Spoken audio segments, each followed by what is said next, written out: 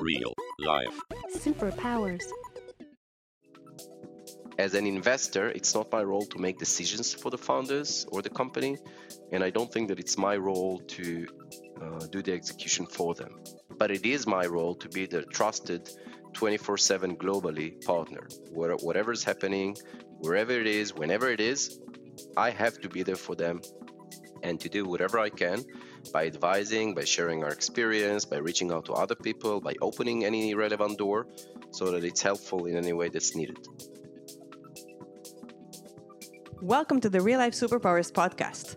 I'm Noah Eshed, co-hosting here with my partner in crime, Renan Menipaz.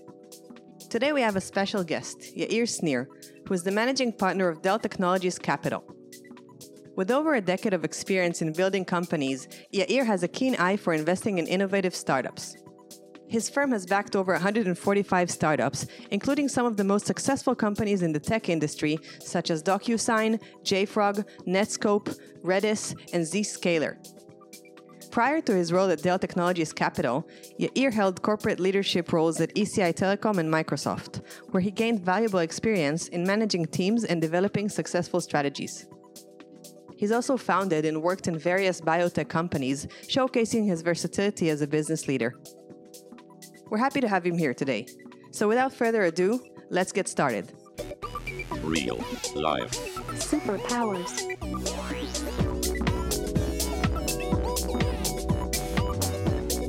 Up in the sky, it's a bird. It's a plane! Gentlemen, we can rebuild him. We have the technology. It's alive! Real life. Superpowers. Yair, welcome to Real Life Superpowers. Thank you very much. Nice being here. You have quite an unusual journey in the sense that you were both an entrepreneur and founder of ventures and also held corporate roles, and you currently do. And that makes me curious. What made you, at least for now, choose the more corporate path? So it's an interesting question. I'll begin with the end and then I'll go back to the beginning. I'm not part of any corporate today. We're a single LPVC. So that's one point. But I think I can say generally that kind of looking at my career backwards, it's probably a list of good long opportunities that kind of happened, fortunately for me, in the right place and timing.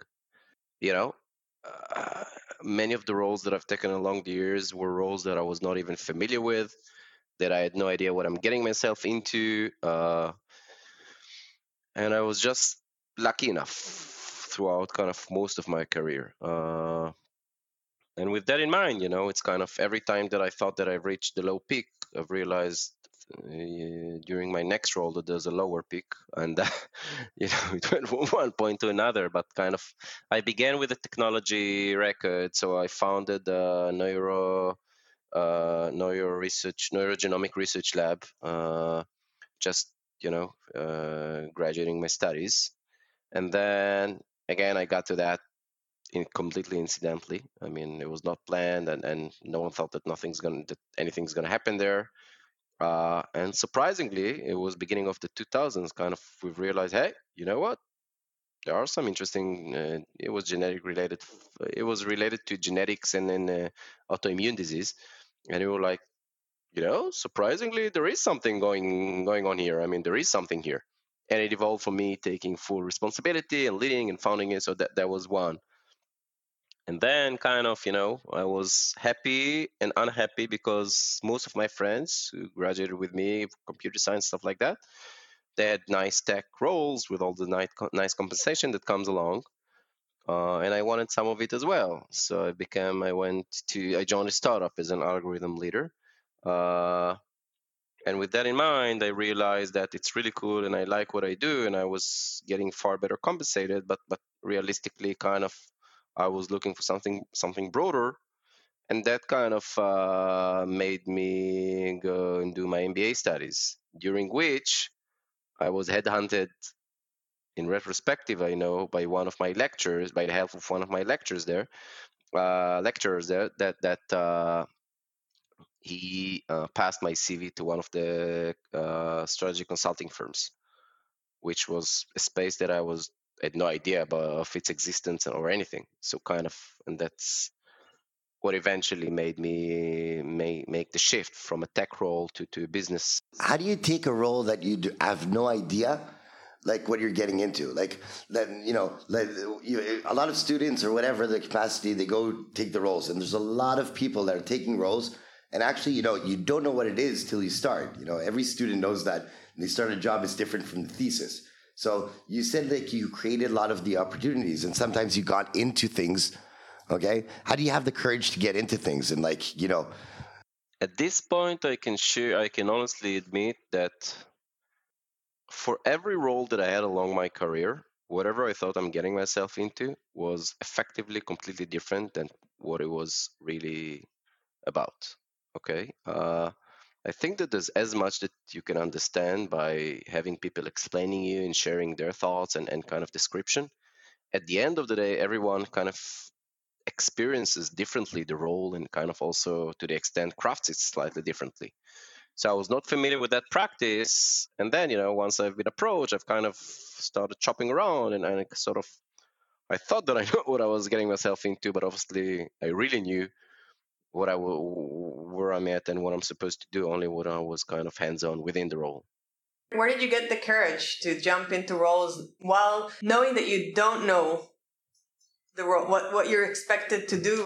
No, I thought that I knew what was the role. In every case, I thought that I knew what I was getting myself into, but realistically, it was effectively different. But you still knew that you had to learn how to actually do the job. It was a very significant shift because effectively, kind of mindset-wise, I was like, I'm gonna leave, or kind of the risk that I'm taking here. I'm no longer going to do tech, which is kind of, I studied hard. This was my, again, early stages of my career, but that was all of my career around tech and stuff. And I'm going to leave that aside because I don't see myself, I'm finding it hard to see myself continuing with it for the rest of my career.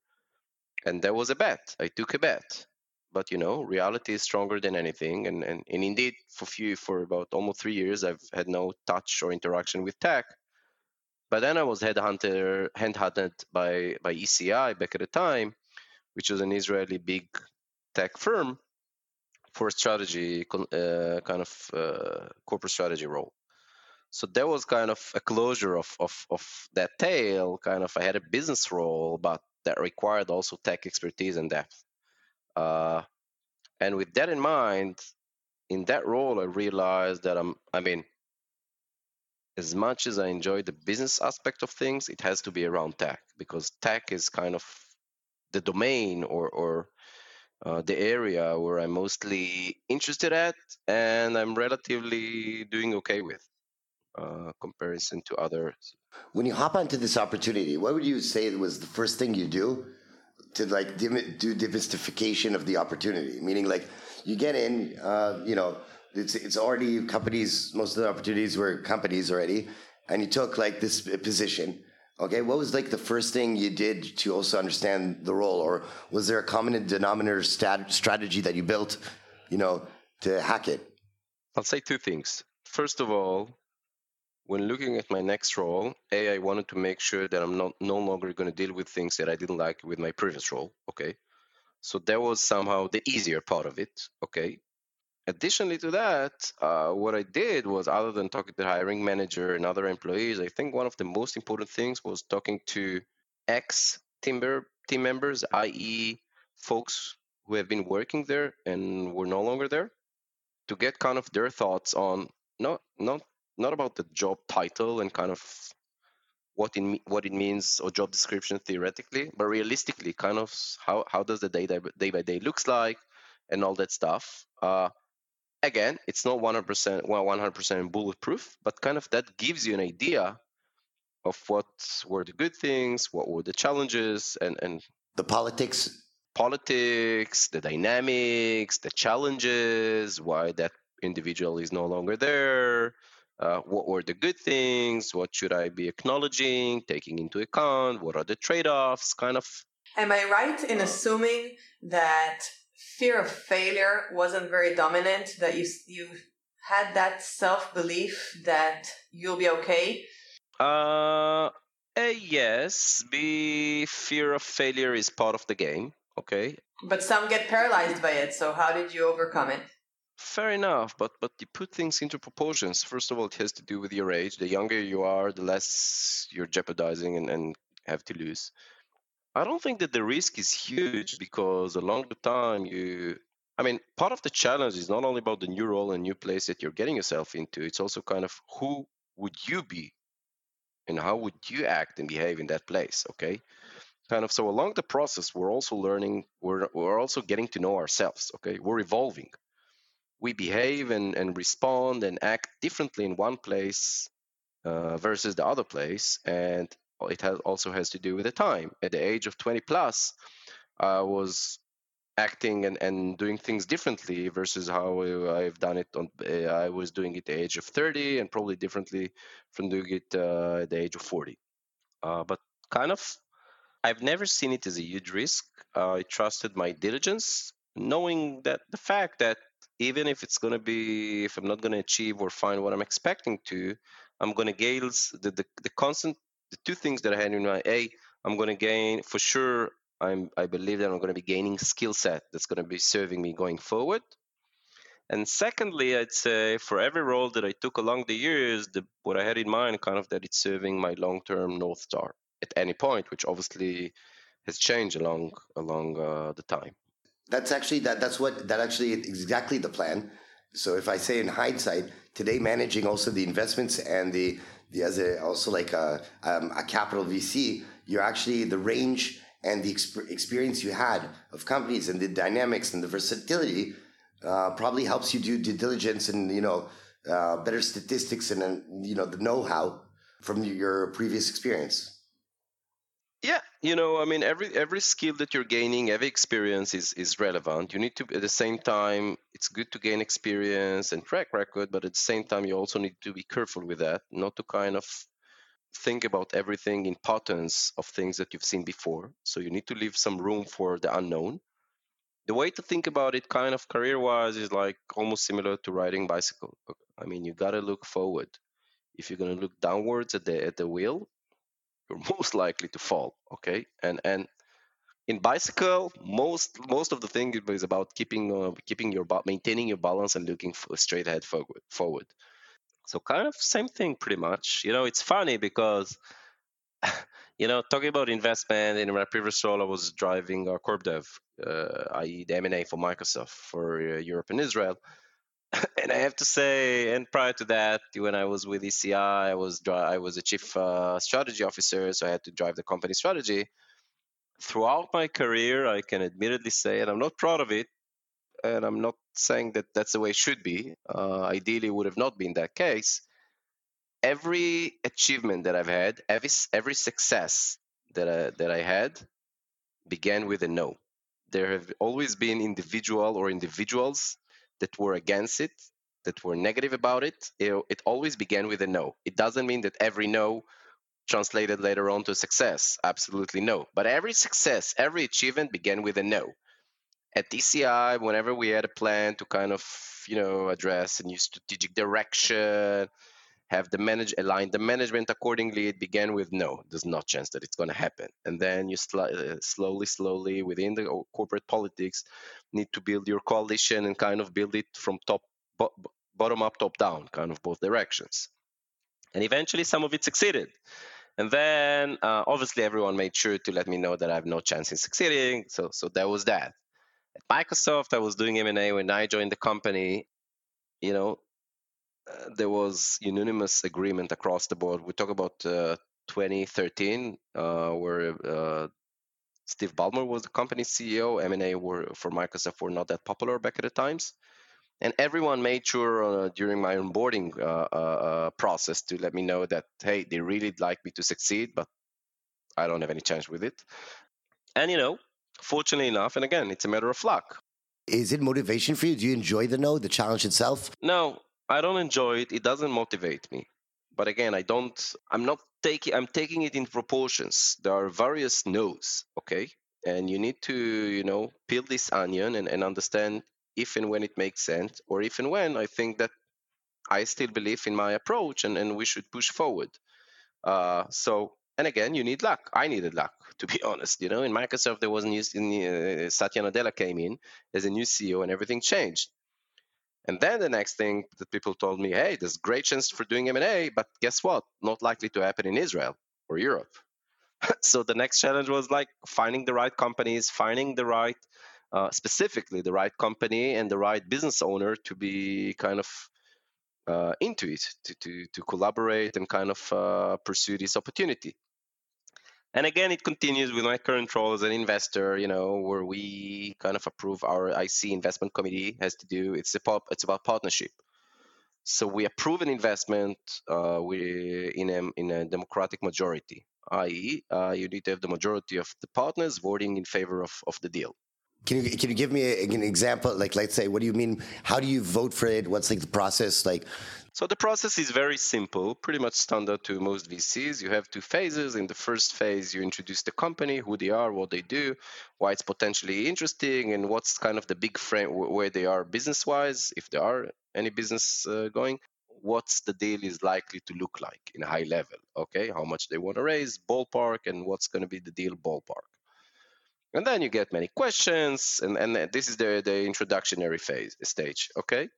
And then unless there's something radical or people are aggressively against it, whatever, they would vote in favor of it, okay? And then the deeper work begins, the deeper dive begins. You need to ask all the hard questions. You need to do proper diligence, business, technology, customers, team, talent, financials, everything that you can think of. And we're an early stage investor, so sometimes, these are great questions, but you're not necessarily going to find an answer for that because it is what it is. And, you dig it through and you build it from scratch. And along the process, it's not only about finding good answers to all of the questions, ideally good, maybe if these are bad answers, as it's a good reason why this deal should not be pursued further. But kind of along the diligence process, you also need to build kind of an internal lobby or internal coalition among the partnership. So you make sure that you're not the only one hearing the answers and joining the diligence calls and interviews and stuff like that. I'm trying to kind of attract and onboard more and more partners to be part of it, okay? So that I'm not the only one vouching for it, yet there's going to be, when we're going to do the second meeting, which is about, with all the details, answering all the questions, specifically what are the deal terms, like all the bits and bytes. The preference or the idea is to get to that point where you have more than one voice vouching for it.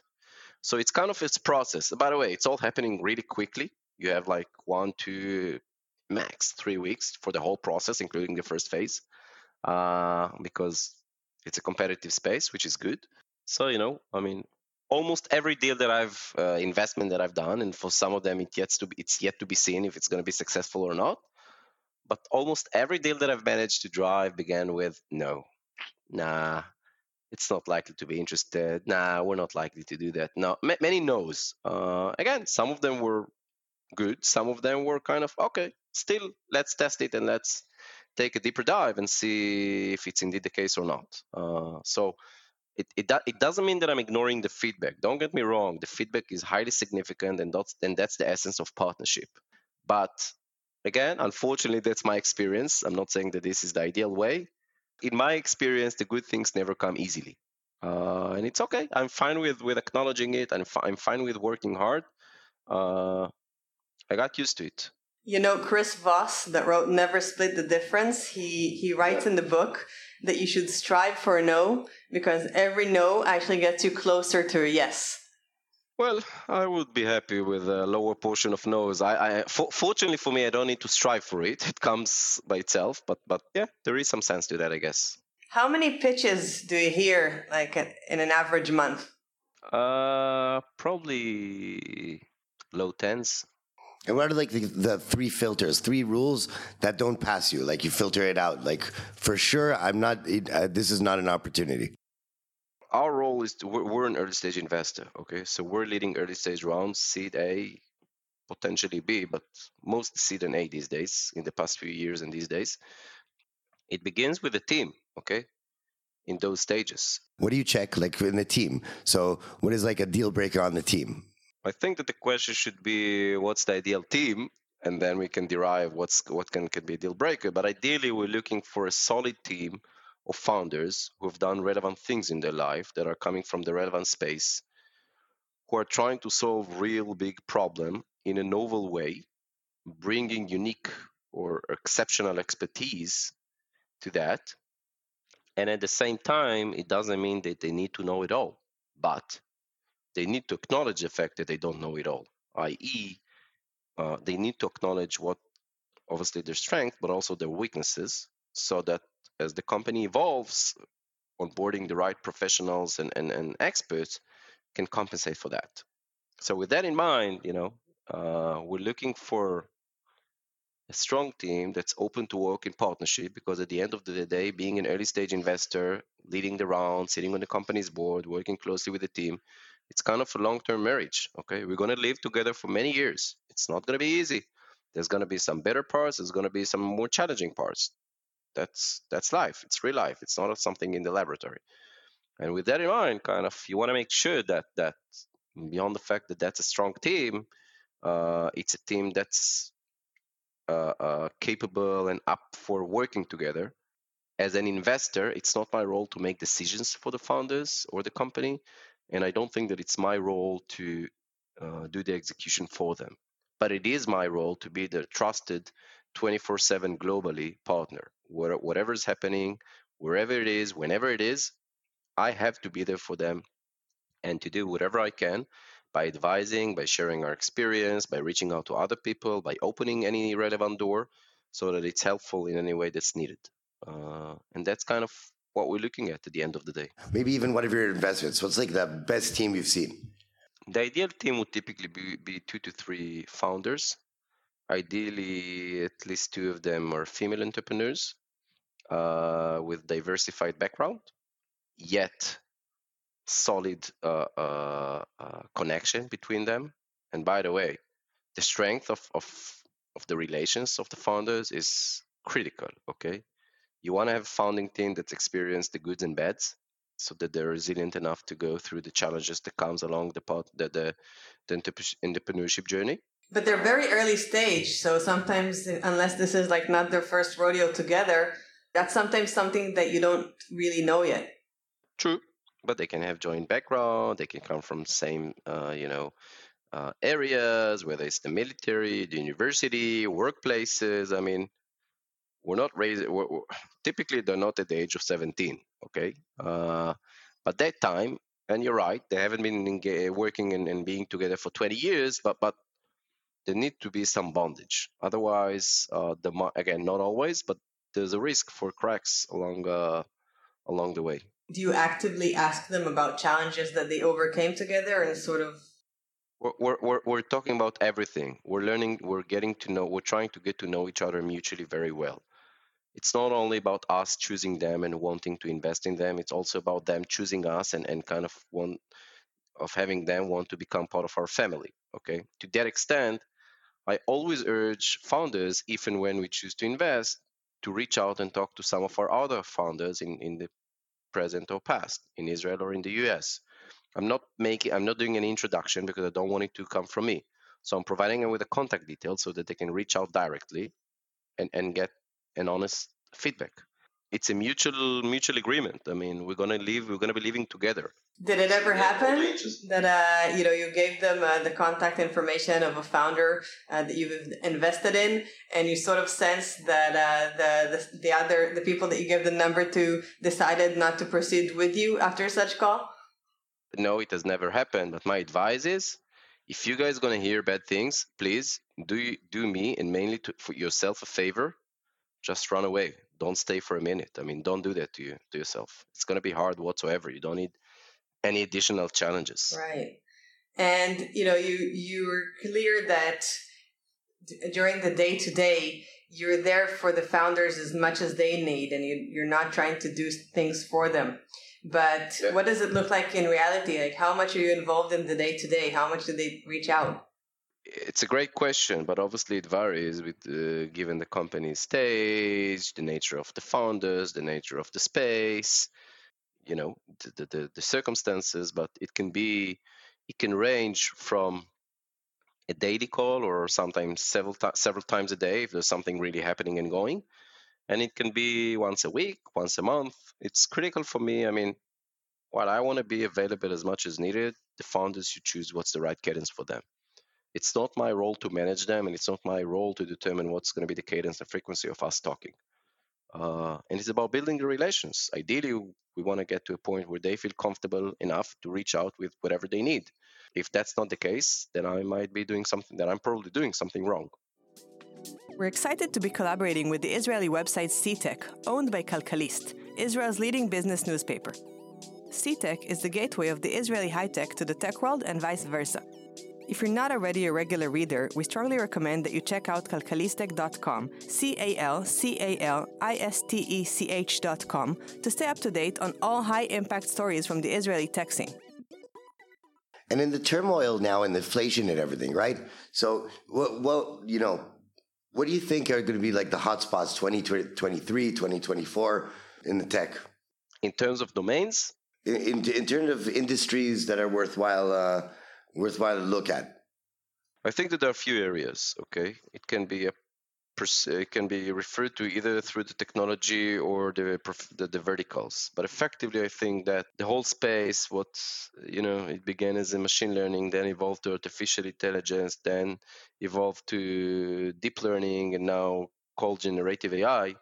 I think that this space has been hot and will be hot in the coming years, to the extent that it can potentially be revolutionary in the way that people consume services, people do their day job and stuff like that. So this is, again, very broad, but this is areas where I think that if you're going to look vertical by vertical, whether it's medicine or whether it's finance or whether it's legal, construction, and I can go on and on, that's a big deal, okay?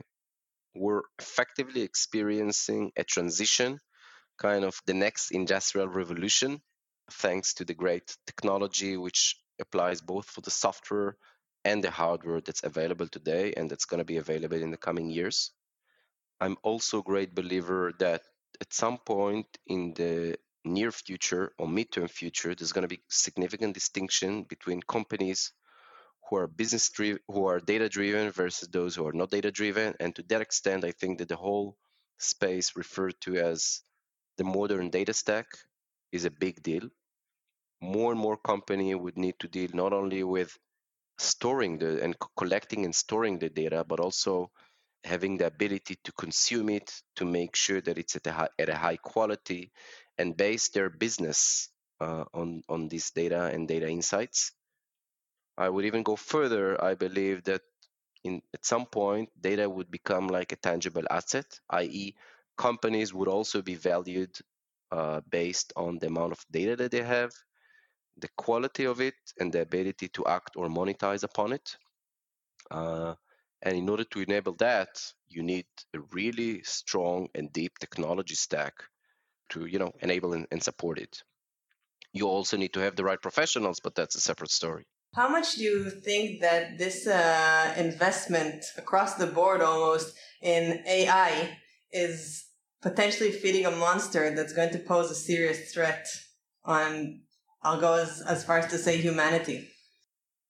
I think that the way to think about it is like any other technology. It's going to have a lot of enhancements. It should enable, on one hand, existing roles might become redundant for professionals, but at the same time, there's going to be new roles and new things that people would be able to do as some of the things are being addressed and done by these new technologies. It's almost like similar to the concern where back in the 70s, the PCs and computers came in, right? We thought, hey, the computer is going to do it all. Why would you need employees? Guess what? We continued needing employees, but doing different things.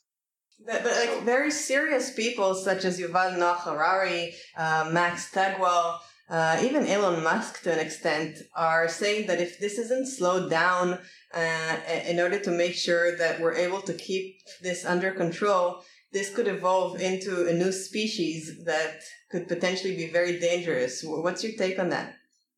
So yes, I think now we're not talking about the what, we're talking about the how, okay? I think that there's an agreement that this technology is needed and is going to be very useful and helpful in the future. There's also technology is power. And now there's a big question how you use that power. And some of these professionals are right that there's a thing called adoption curve. We need to make sure that things don't happen too rapidly, i.e., that companies and society and economies have the right balance of adopting this technology, consuming it, and evolving through the next stage, rather than not preparing themselves and getting ready with all the required infrastructure to enable it and make the best or positive use of it. Okay. It's about power, It's like you don't want to be in a position like a kid playing with a pomegranate, okay? I mean, you want to have the right professionals dealing with the right technologies for doing good things and helping humanity. And if you don't have the right infrastructure and setup for that, then we're putting ourselves as a society at a potential risk. Right, because it could be a race to the bottom. Like there's this term that I've heard called Moloch, where basically the companies are forced by more capitalistic forces to develop at a certain speed because they know they can't slow down because they'll then lose money, and then they know they're doing something that could be bad, but they can't afford to slow down, and the results are something that we should probably all be concerned about, but I hope that we shouldn't. Again, it's a viable risk. I'm not underestimating it, but the way that I'm choosing to think about it is it's like any other technology. You need to handle it with care, and you need to make sure that you have the right setup and infrastructure to properly enable it. Yeah. And you're working so closely with entrepreneurs all the time, and you have your own entrepreneurial background. Do you ever feel that itch and think that maybe you want to do something of your own, or is the ability to navigate and truly influence startups sort of answering that need? The short answer is yes, but it's a deeper question and answer, because obviously it's kind of a drive that keeps going. I mean, it cannot let go of you, at least in my case. But then, working with startups, I mean, with so much stuff on our plates these days that no one has the bandwidth of thinking about anything else. So kind of in today's reality, companies effectively are dealing with an evolving reality at such a high pace that we're all being swamped by that. And if about 2 years ago, pretty much everything worked and you didn't need to have too much effort for things to perceive as successful, today is the completely opposite case. Today, you need to work so hard and so accurately to have proper product market fit, and then to have it wrapped and supported by the proper go-to-market strategy. I mean, the room for mistakes today is very, very tight because, different temperatures, different macroeconomic reality, different geopolitical situation globally. Money is not at availability that it used to be before. So kind of the buffer is getting thinner and thinner these days for making mistakes. At the same time, we're human beings. We're encourage founders and teams to, try and do mistakes, but the thumb rule is kind of fail fast, i.e., you should try. And if we're going to fail, that's completely okay. But we need to make sure that we get to the right crystallized, result as needed. And the upside for that is that, and it's almost changing the mindset. Kind of companies, what used to be early stage and are still early stage companies are undergoing a transition, a mindset transition. And kind of the thing to bear in mind is that if we've achieved that, i.e., if there is good product market fit and the customers consume it today, it's most likely also to be resilient within 2 to 3 years from now, once we're out of the current inflection point. I have to ask something. It's on a personal note. Like, you know what? I'm going to start with JFrog. I love those guys. I missed out on that opportunity. What's so special about them? Because I feel that, like, also as Israeli entrepreneurs, they're a special bunch. What stands out for you in that investment? When we made the investment, we led the B round with JFrog, okay, which is pretty early. And when we did it, I mean, we thought that it's interesting and it can evolve to become something significant, addressing a real need. To be fully transparent, no one has imagined it to grow and become a huge thing like it is today, okay? But again, it's a good example where you're targeting the right team, addressing a real pain, which is really hard to resolve, by the way. Still, so many years later, it's still a very, very big problem that very few know how to address and solve it. And kind of with that in mind, I mean, again, it's not guarantee, but it increases the likelihood of it to succeed, coupled with a very, very, very solid management founding team, very solid. Very open for advice, very transparent in information. Like they built like a kind of community around the investments. They've built a huge community around them, and they're very, very much data driven, constantly listening to customers, not assuming that they know what customers think or what customer know, kind of triggering again and again the customers, making sure that they're getting to the fine line of what's really needed, how it's needed. I mean, like not leaving any rock, as is. And I guess for them it worked. It doesn't mean that it's going to work for anyone, but it's a combination, luck, and it's a combination of ingredients and luck, I guess. And we were fortunate to be there early on, but the credit goes to the founding team and to the whole company employees. What advice would you give a starting entrepreneur?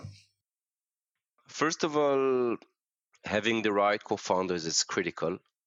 And the way to think about it, these are people that you're going to live with and work with for the coming years. Your destinies are tied. You need to make sure that these are the right founders. I mean, it's not something random. But how can they do that? The same way that they need to choose, a spouse. I mean, it's like it's a similar question. You need to trust yourself at the end of the day, but there need to be good grounds for that. And with that in mind, the next thing would be, I mean, beyond obviously trying to solve and address the right need, which is no brainer. It's no brainer in terms of what we're trying to achieve. It doesn't mean that they're going to find it. Is being very picky about future partners, i.e., investors, advisors. I mean, especially in Israel, there's so many people who want and like to be heard. So many people would be more than happy to share their advice. At some point, it can become confusing. You need to limit your bandwidth and stay focused, crystal focused.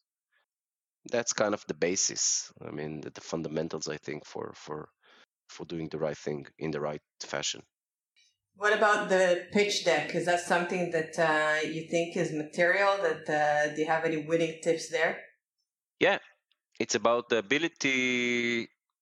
You can never be too good with that, i.e., there's always room for improvement.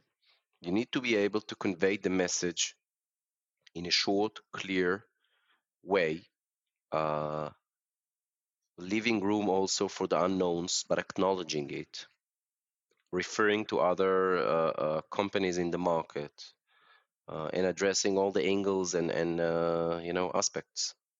But it has to be very short and clear. I mean, sometimes this is not the case, and it's a great team, it's doing something great, but you need to peel the onion more and more to get to the bottom of it and then understand. So as part of it, it's good to practice and try with other people and people that have not heard it before, so that they can give you, good feedback, honest feedback. Yeah. Okay, and on the conflict of interest, meaning on the VC side, it's very exit oriented, like ROI oriented. And, as Israel, like now we'll talk specifically about this culture, it would be great to have more like checkpoints, and, less exit strategies per se. Like, how do you manage that? Because in one, you wanted them to succeed. And second, the investors want ROI after a 5-year, 7-year, or whatever kind of turnover they're looking for. I think that Checkpoint has done one of the most impressive exits in Israel. It's a publicly traded company. So it is an exit. It's a liquidation event where investors, founders, and employees got money. Okay. So they did have an exit. And I think that resembles almost for any success story. You have various types of exit. It can become publicly traded, i.e., go through an IPO, or it can get acquired by another company. But one way or another, these are all exits. Okay, it's hard to measure. I mean, that's what happening with most successful companies. Okay, it doesn't have to be, but it's usually the case. Same goes for Mobileye, same goes for Wix and many other Monday.com and many other companies.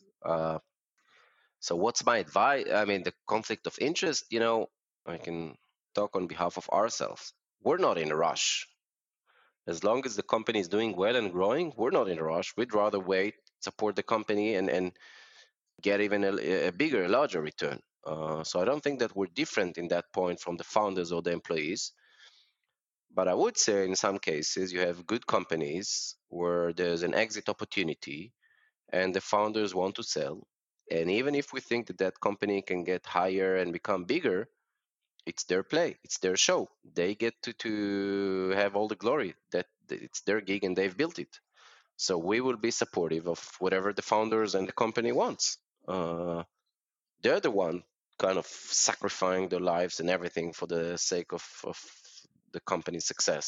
So for us, it's no brainer. I mean, the founding team, the management would dictate how it's gonna happen and what's gonna happen. We can try improve the terms or get better deal, but if the founders are ready to sell and they feel that that's it, we want to sell the company and get our lives back, ideally, we would be supportive. Whether we think that this is the right thing or not, it doesn't matter. We will opine, but we will be supportive. Were there ever an instance where you saw a need to replace founders? To replace founders, or it's hard to replace founders? You mean replace the management? Step down as CEO. Yeah, so the third wheel didn't work out. So in the US, we had companies that are today publicly traded, very big companies, that there was a management transition there. Because the case there was the founding team and management that did a phenomenal job at taking the company for the first tens of millions of dollars was not the right management to take the company to hundreds of millions of dollars and beyond it, okay? Effectively, it's almost like a different profession and different expertise. And then when you want to take the company public, you have management team and CEOs that are public companies material, quote unquote, and you have those who are not. But every founder or CEO is at the end of the day also a shareholder. So that also serves her or his best as well. Yeah, that makes sense. Yeah. Yair, what would you say your superpower is? I don't think that I have any superpower. I enjoy listening to people. I enjoy sharing thoughts with people. It's a tough question. It's also almost like job interview question. I'm very analytical. Sometimes it's helpful, sometimes it's not helpful. But that's me, for good and bad. Does that mean this is also your kryptonite, your weakness? It might be. I mean, sometimes it's better to be maybe slightly a bit more emotional and impulsive, but I'm very kind of analytical. For me, I'm always cold-minded, kind of. I'm not taking things personally. I'm like, it has its pros and cons, I guess. Would you call it the ability, like stability? Meaning that the best thing is not the pressure points, but you have like the logical way. You're the go-to guy in any pressure point or problem. Yeah, I'm kind of. I have the tendency of looking at things in a broader view. Okay, and again, it does not necessarily mean that this is the right approach, but that also provide a different color to how you want to look at things. That typically, for many cases, there's no one answer. But the whole idea is to initiate a good dialogue and discussion. It's great to agree. It's even better to disagree. But as long as they do it in a mutually respectful way, I mean, I think that this is, at the end of the day, our role. And that's what we're expected. That's our fiduciary, and that's what we're expected to do as investors and shareholders and board members. And if people want to pitch you, how can they reach out? In any way. I mean, directly, email, like you guys have all my contact details. I'd be more than delighted for any inbound. I mean, Sure. So we'll be sure to share those in the show notes. Great. Yair, thank you very much for doing this. We wish you the best of luck. Thank you very much. It's been a great pleasure. Thank you. That's all for today's episode. We hope you enjoyed it. If you did, please consider subscribing to our podcast so you never miss an episode. Also, if you have a moment, we would really appreciate it if you could rate and review our podcast on the platform you're listening to. This will help others find our show.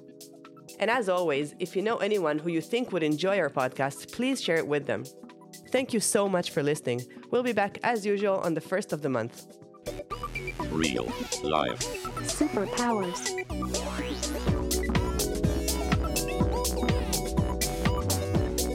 Up in the sky, it's a bird. It's a plane!